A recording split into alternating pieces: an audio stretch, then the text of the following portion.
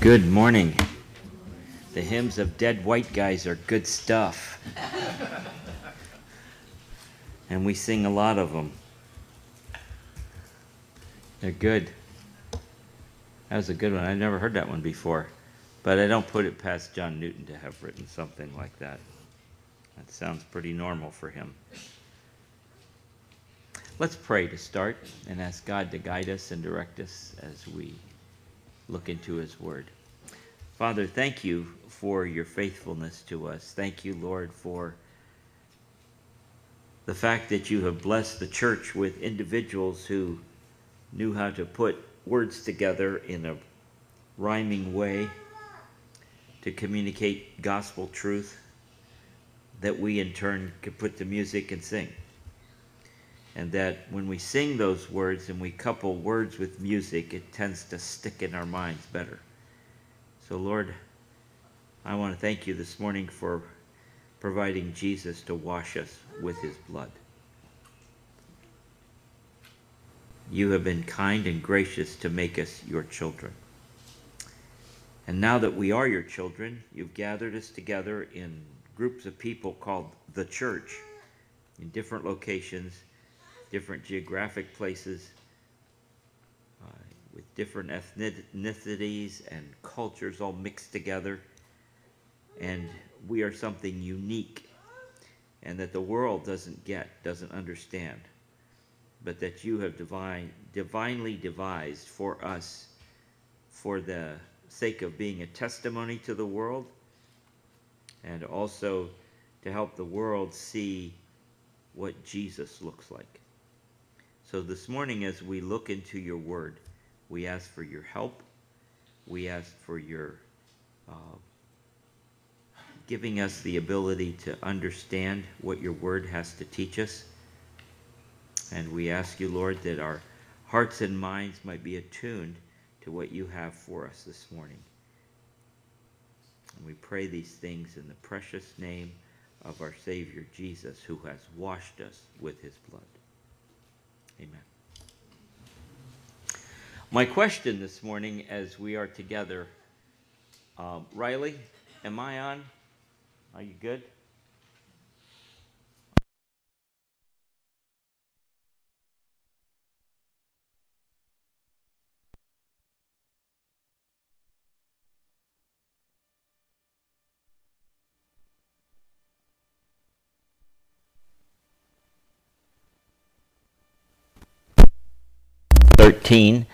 You can turn there to begin with.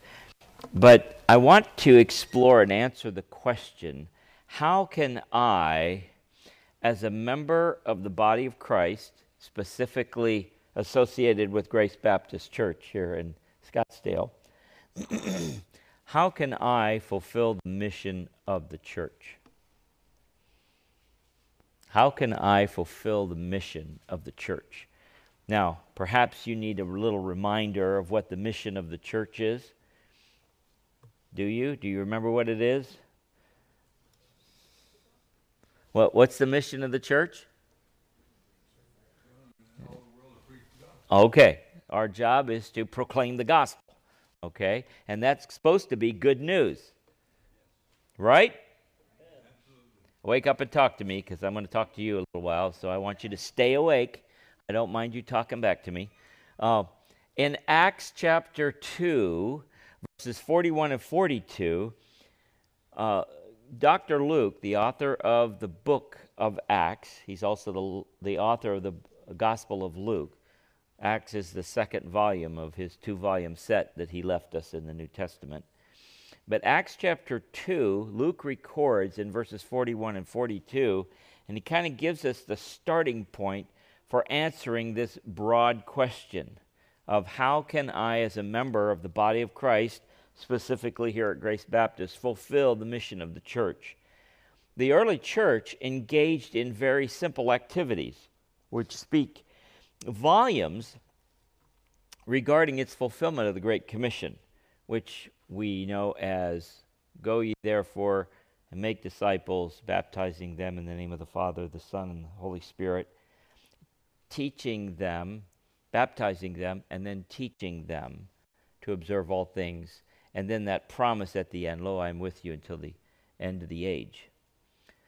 But Matthew chapter 28, verses 18 through 20, really give us the marching orders for the church. And they can be easily summarized in my free translation of Matthew 28 by saying, in your going, make disciples, baptizing those disciples and teaching those disciples to follow Christ. That's basically what Matthew 28, 19 and 20 say. Now notice why Jesus can make those proclamations and give the command to make disciples. That's in verses 19 and 20. In verse 18, Jesus said what? All authority is given to me, both in heaven and in earth. Now, that's why he could give them those marching orders, because he has the authority as the Lord of the church to do so. So it's not like, okay, everybody, if you want to do something and you don't find anything else to do, then go make disciples. No, that's not the essence of that command. The command is make disciples. In your going, make disciples. And as you make disciples, baptize them and teach them to follow Jesus.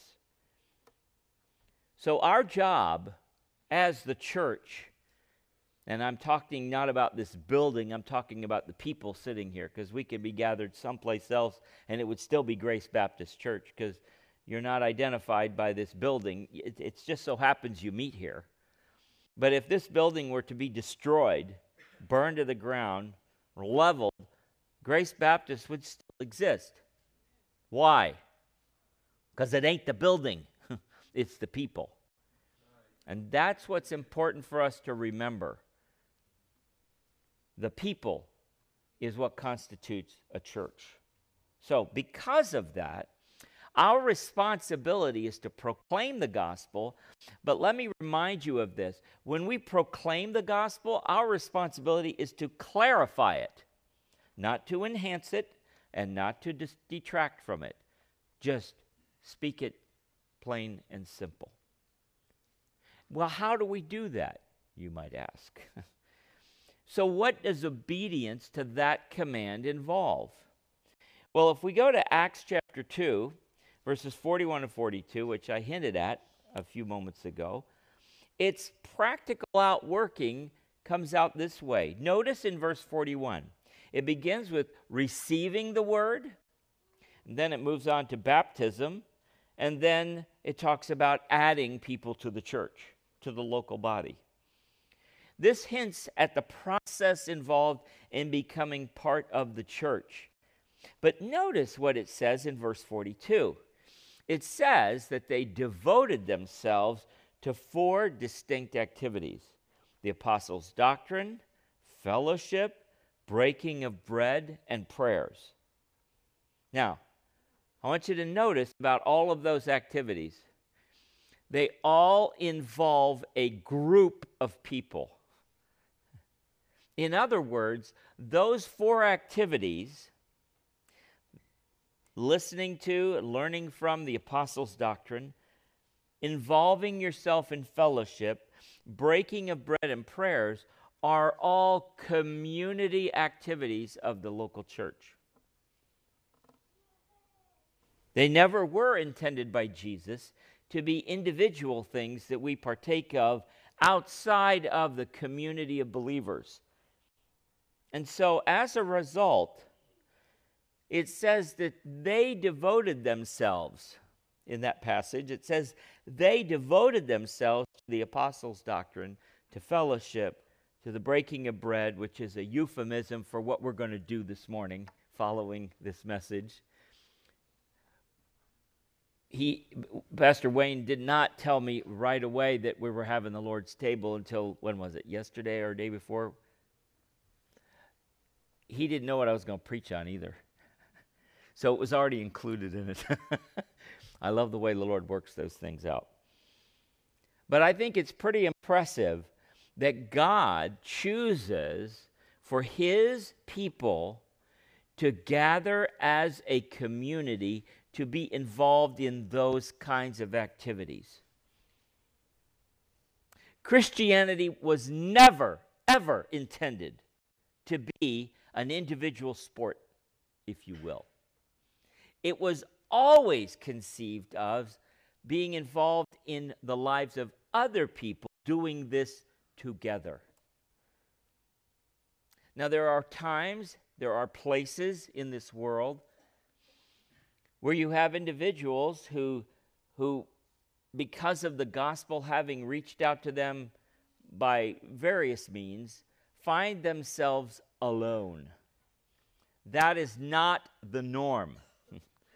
And I know there are perhaps many more people who ought to be here fellowshipping with us who have chosen to do so voluntarily, to do it alone, somewhere else. But God's intent was never for it to happen individually. It was to have it occur corporately.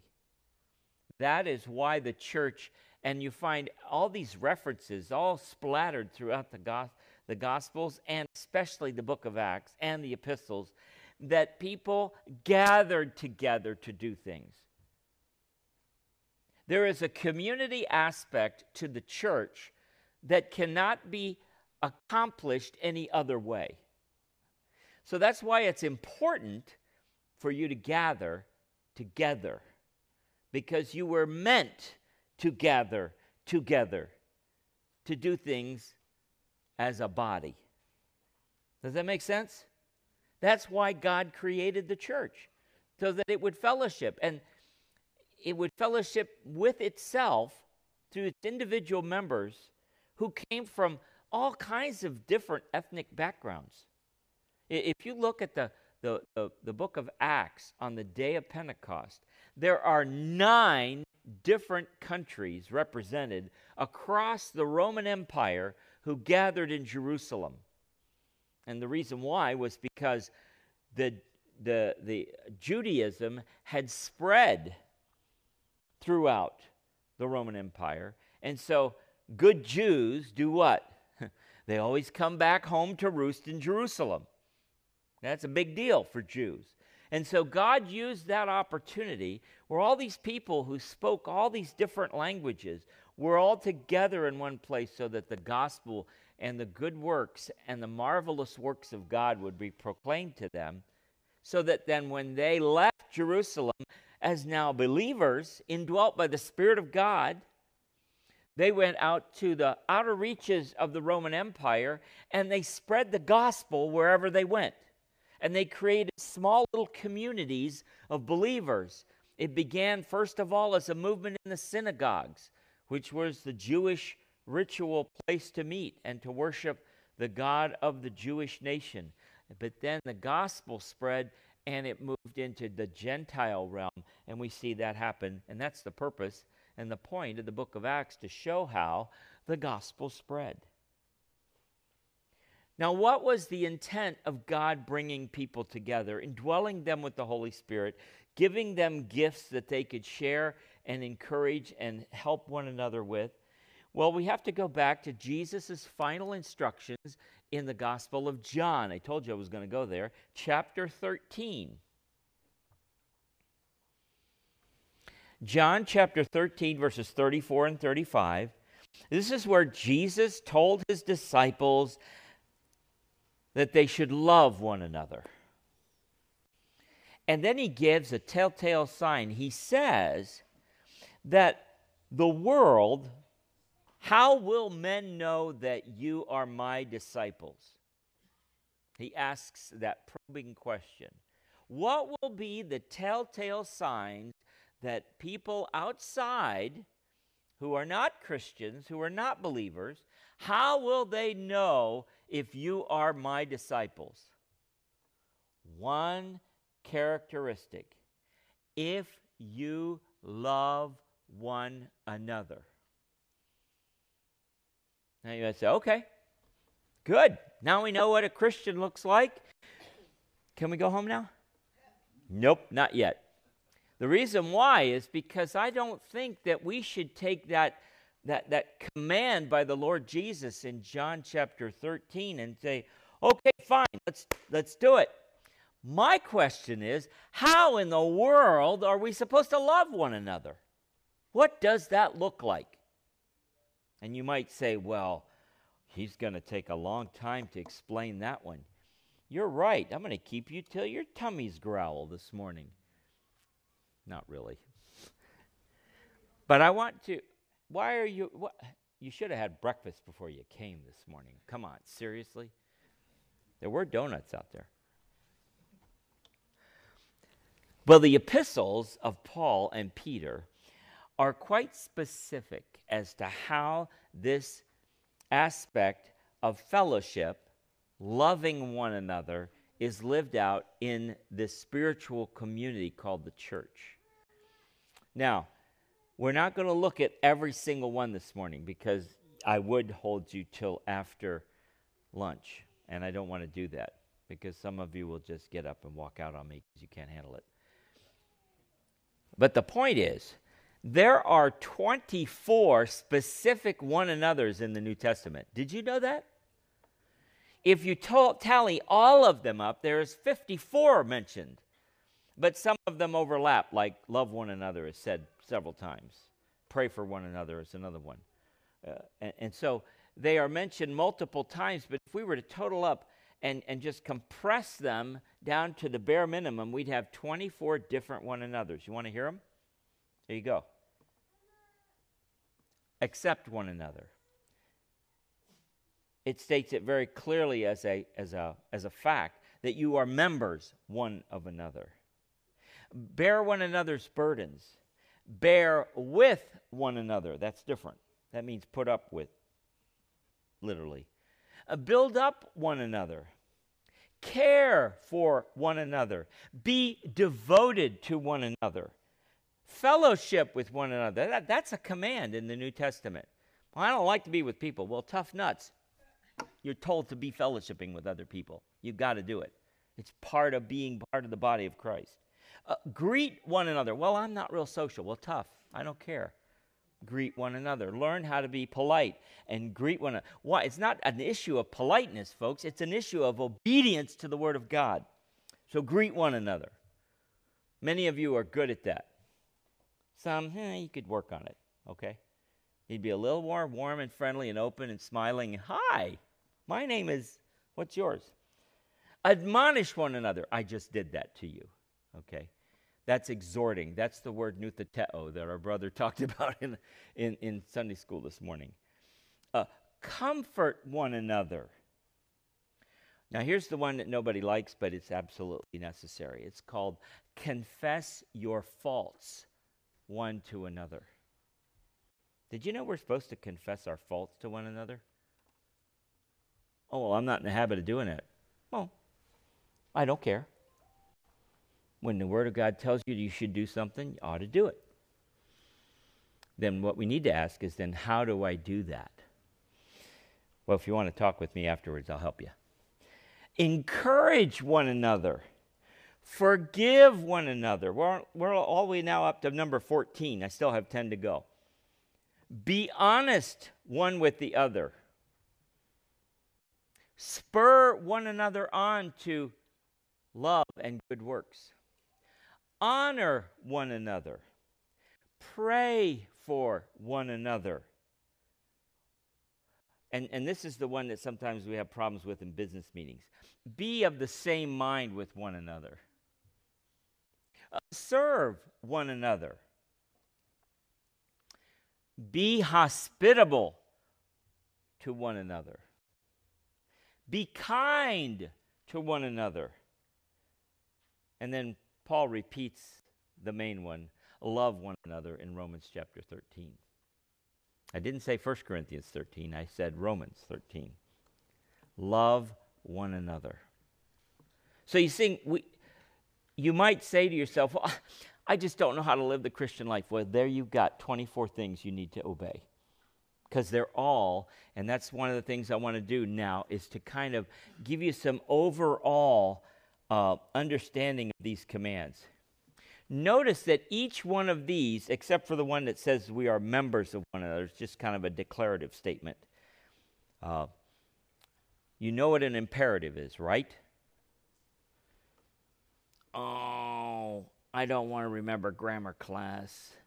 Well, an imperative is a command, okay? To put it simply.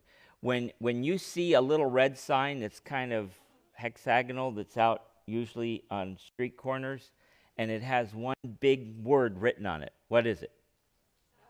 That's a command. Stop. Don't go any further. And then we have those nonverbal commands. They're called lights, and one of them is yellow, and one of them is green, and one of them is red. Okay? So when it turns red, what's the command? What is the command of the green? And what's the command of the yellow? That's right. Hit the gas pedal and gun it. Oh, goodness. Yes, we all do that, don't we? But I want you to notice that every single one of the commands that I read to you there is exactly that. It is a command. It is in the imperative mood in the verb. The verb is telling you to do this. Love one another. It doesn't have a caveat with it. Well, if they're nice to you, love them. No, it says love one another, no matter whether they're nice or not, whether they're ugly, whether they're tall, whether they're skinny, doesn't matter. Love them anyway. Love one another. That's the command. Now, here's something I want you to think about. When you come in the doors here of the church, what was on your mind this morning? Now, you don't have to raise your hand and tell me. I don't want to know. But I want you to think in your heart, what were you thinking about when you walked through that front door this morning? Did any of your thoughts parallel one of the one another's in the Scriptures, in the New Testament? Because that's what we are supposed to do as believers. That's how we show that we are the disciples of Jesus Christ, if we love one another. Now, how do I love my fellow believer? By obeying the one another commands. That's how we do it. So I want you to remember, each one of these is a command. In other words, you and I can't squirm out of it and say, well, because of whatever, you fill in the blank, I can't do that. Or I'm not wired to do that.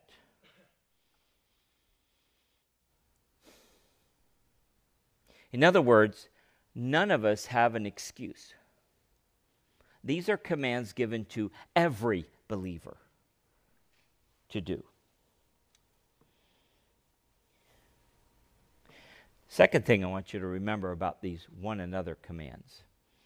Each one of these commands is connected to the phrase one another.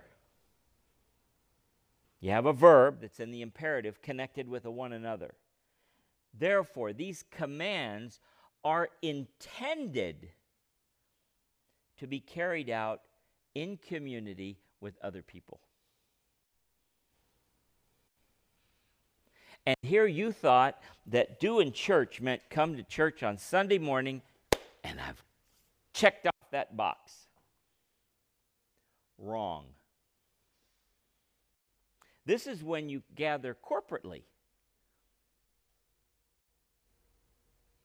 and talk to one another, and as in Colossians chapter 3, sing to one another and speak to one another in psalms and hymns and spiritual songs, making melody in your heart to the Lord. That's the fulfillment of that. So when we sang this new song that we were learning this morning, we were doing that. You were actually one anothering each other during the time that we were singing. Did you know that that's why God intended us to sing psalms and hymns and spiritual songs, making melody in our heart to one another? It's so that we could speak truth one to the other. That's why you gather in a corporate setting. That's why we sing hymns together. That's why we sing songs together. That's why God intended the church to be together on a regular basis. It's not an oddball thing. Yeah, the world it is, because as far as they're concerned, we're a bunch of freaks. Okay, let's be frank. Because they do question, why do they do that every Sunday? People that don't know Jesus don't know any different. And our job is to tell them and to help them understand why we do this together on a regular basis. Not only because Jesus has commanded us to do it in His Word, but that's how we can grow. Do you realize how important it is for us to gather on a weekly basis, on a regular basis, to encourage one another and to hear truth from one another? That's why it's so very important when we sing together. We don't just sing any old thing. You don't listen to the radio and then go, oh, let's do that in church. Okay? The point is there is a specific reason and purpose and intention for why we sing what we sing in church. It's been known as, well, we call it church music. But the point is that there are 3 criteria that should at least govern our thinking about singing together in church. And that is, first of all, what we sing should be telling the truth according to the Word of God. It should be theologically correct, if we want to use another term. It should be biblically true. In other words, you should be able to look at the words in a hymn or a song or a spiritual song and compare it to truths that you find in the Bible, and if they match, then we ought to sing it. If they don't match, throw that thing out. Maybe the tune is beautiful, find new words that are biblical to sing with them. But that is certainly something we should think about. Why do we gather together? We encourage one another, right? Well, I don't want to encourage you in false doctrine. I want to encourage you in the truth. And did you know that you're preaching to me when you sing a song in a worship service? I hear your voice, and I hear the words that come out of your mouth. And they should be words that encourage me to worship Jesus and to lift up the gospel and to praise God for what He has provided for me through His Son, Jesus. That's why we sing. So that's a one another. Number 3, each command is accompanied by an intended purpose or attending activity, such as in order to, or as you do this, or in this way, or do what leads to something. Each one of the commands, each one of these one another's has something like that connected with it. It is purposeful. In other words, we obey the one another commands intentionally. That means I have a reason for doing it. First reason is to obey Jesus because He told me that that's what I should do. But the second reason is so I can encourage my brothers and sisters, so I can help them understand who Jesus is. Notice the first one I mentioned, Romans chapter 15, verse 7, where it says, accept one another. The example is set there. It says, accept one another then, just as Christ accepted you, in order to. There's purpose. Why should I accept you? In order to bring praise to God. You see, I perform or I obey the accept one another command for the purpose of bringing praise to God. I challenge you. If you want these, I can give them to you. I'll give it to Pastor, and he can make copies for you. But if you want to know how to be the church and how to act one toward the other in a community setting as a set of believers called the church, then you need to be doing these. But they aren't just exclusive to the church. Because we can do many of these one another's to unbelievers. That's how we show what Jesus looks like to an unsaved neighbor, or an unsaved family member, or an unsaved coworker at work. Have you ever thought about, and this goes along with what John was saying this morning in our Sunday school hour, Galatians chapter 6, verse 2 says that we are to bear one another's burdens. Now, obviously, that particular passage is in the context of a church. He was talking to the churches of Galatia. So it was in the context of believers relating to one another. But there is an aspect where we, as believers, can bear the burdens of unbelievers. And so we show what it looks like to live like Jesus in front of those unsaved people. If you want to see Grace Baptist Church grow and develop as a church that has a vibrant testimony in their community, learn what you can do to bear the burdens of other people. Very simply, we can bear burdens of others by asking, what is it that's going on in your life that I could pray for? Many times that opens doors to talk about Jesus and the gospel with people that nothing else would work. But you show that person you care enough for them to pray for a specific need they have. You know what? When they have another problem and you're genuine and sincere, they'll come around and ask you and talk to you. Hey, I got this thing going. Would you be willing to pray for me? And you can either do it right there on the spot with them to model what it looks like to talk to Jesus. Many unbelievers have never heard a Christian pray in their life. They have no idea what that looks like or sounds like. Do you know how much impact that would have in someone's life?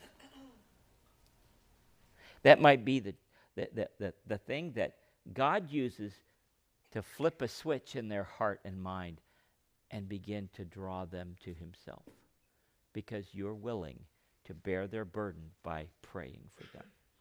That's just one of many. The other one could be 1 Corinthians chapter 12, verse 25, where Paul says, care for one another so that there should be no division in the body, but that its parts should have equal concern for each other. You know, Paul makes a point in that particular passage that God has conceived the body of Christ, the church, to have all kinds of different members who have all kinds of different skills and abilities and gifts, and that each one has been given a gift so that they can help the body. There are things that you can do that nobody else in this body can do. There are things that others can do that you're not capable of doing. That's why we need each other. I'm thankful that I'm not all one big fat ear. I would look really weird walking around.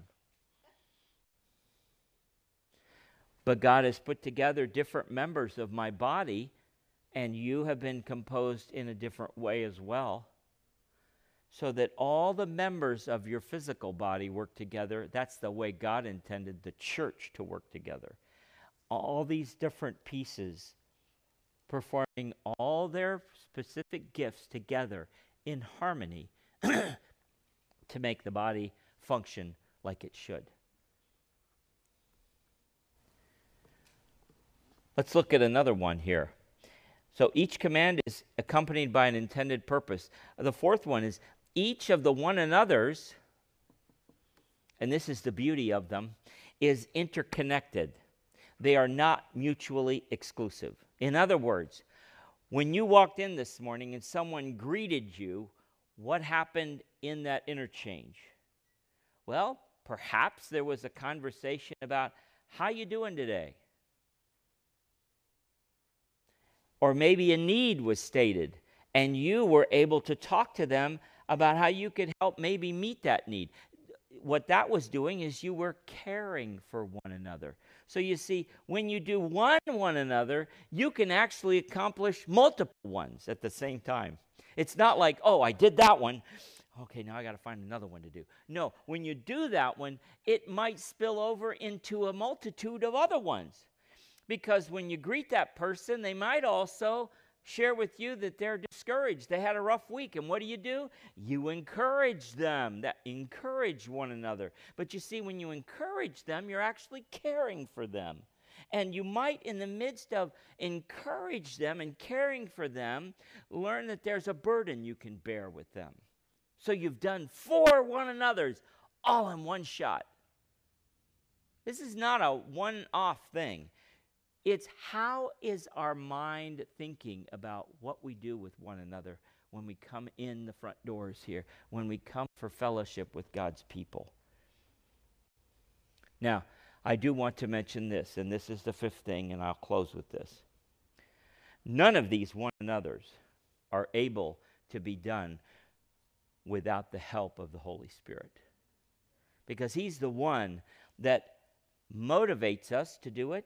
He's the one that gives us the strength to do it.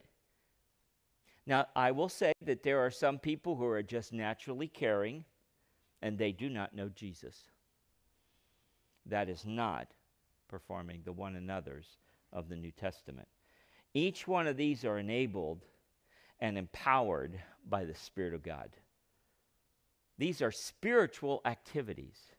Yes, you may be naturally bent that way. Praise God. I'm glad there are people that are naturally bent to caring for one another. There are some people that are just naturally gifted at hospitality.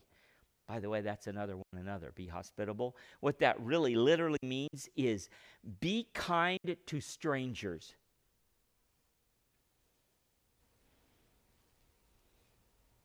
That's the word that's used when it's translated be hospitable. It's the word for stranger in the New Testament. Be kind to strangers. Take strangers in. Take people you don't know in and get to know them. Now, that could be the case here at Grace. There may be somebody in this room that's a member of this church that you don't know very well. You ought to be hospitable to them. That hospitality may look different for each one of you. But it's a way of getting to know one another. Why should we want to even get to know one another? Because we are members one of another. That's why. We have been bought with a price. If we truly are Jesus' possession, we enjoy the same blessings and good things together because we belong to Jesus. So let me encourage you. It might not happen today, but let me encourage you in the days to come that you think about how you can pursue demonstrating that you are a disciple of Jesus by loving one another. And how you demonstrate that love will be encouraging one another, care for one another, be hospitable to one another, pray for one another, confess your faults to one another, bear one another's burdens, bear with one another, which literally means to put up with.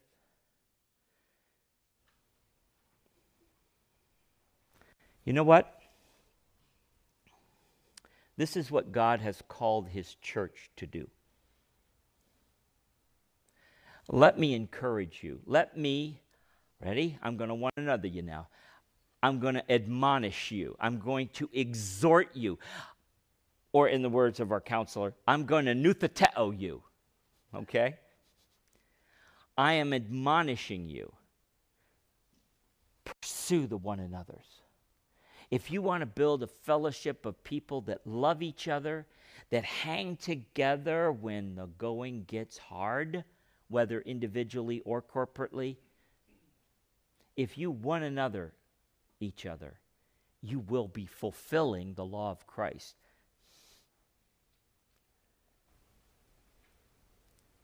Love one another. Now, there's also something that we engage in as a church. Notice back in Acts chapter 2, verse 42. What are one of the 4 activities that the church was involved in after Pentecost? It says they gathered around the apostles' doctrine. That's what we did today. We looked at the Word of God and let the Word of God teach us what it has to say. The second thing they were involved in was fellowship. They actually got together face to face, not virtually, but face to face, in person, and they talked to one another, and they listened to one another, and they bore each other's burdens. They encouraged one another. They greeted one another, some of them with a holy kiss. And then it says they broke bread together, and then they prayed. The whole aspect of breaking bread together is basically found in the Lord's table. Why does the church regularly celebrate the Lord's table? Why do we do that? Can you tell me? Lots of responses. It's basically because, here we go again, it was an imperative. We've been commanded to do it. That's what we do. Why do we need to do that? Well, there are 2 ordinances. One is baptism, the other is the Lord's table, right? Right?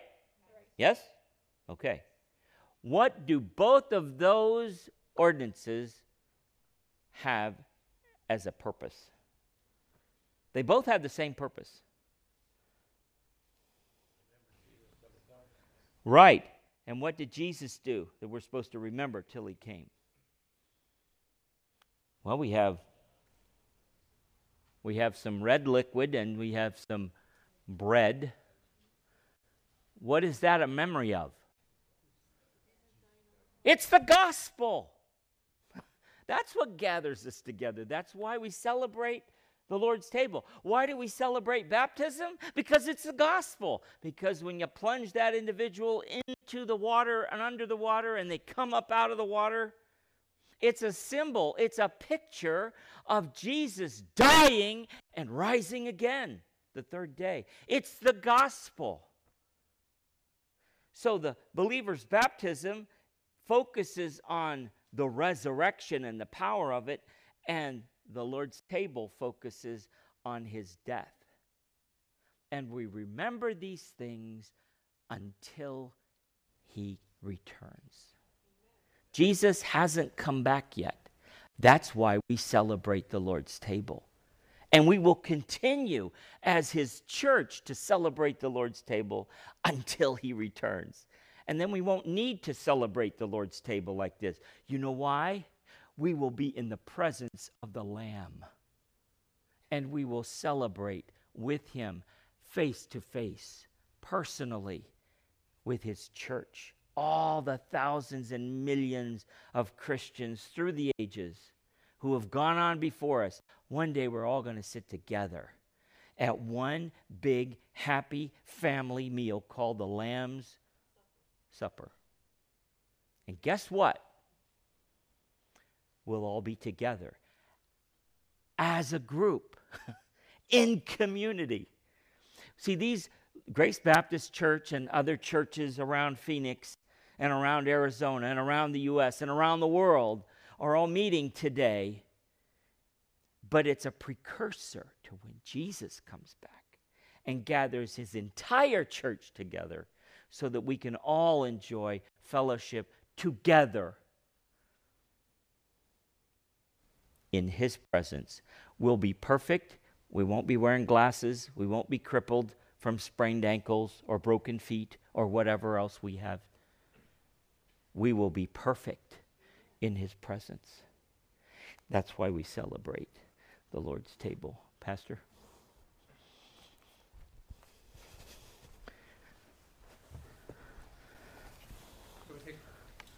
Shall we take just a moment of evaluation?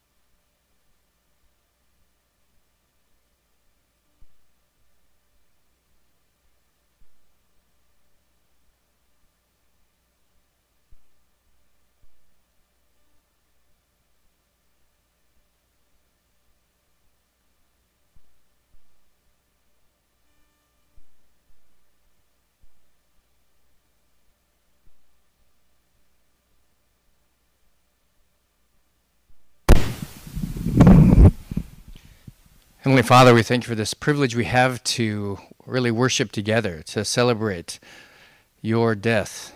And Lord, we are thankful for the gift that you've given through your Son, Jesus Christ. I pray that each one here as an individual might understand the peace that comes about through a personal relationship with you, but also the joy that each one can have in living for you and serving you. And as we partake together in this Lord's Supper, an act that each individual, as we come together as a corporate body, communion one with another, we desire to honor you through this act of obedience, but also we are grateful as the symbols of the bread and the cup represent your body and your blood that was shed for us. And we are grateful for what you are doing in our lives. In Jesus' name we pray. Amen. Just a reminder, just want to ask that you wait till we'll pass out the elements and for each to wait and we'll all partake together. Just going to ask Michael Ronning if he would ask the Lord's blessing on the bread. Dear Lord, we just thank you for the opportunity to come to your table this morning, Lord, and we thank you for sending your Son, Lord, to die and suffer on the cross, Lord, for our sins, that we might have salvation, Lord. I just ask your blessing now on this bread that represents your body that was broken for us. In Jesus' name we pray. Amen.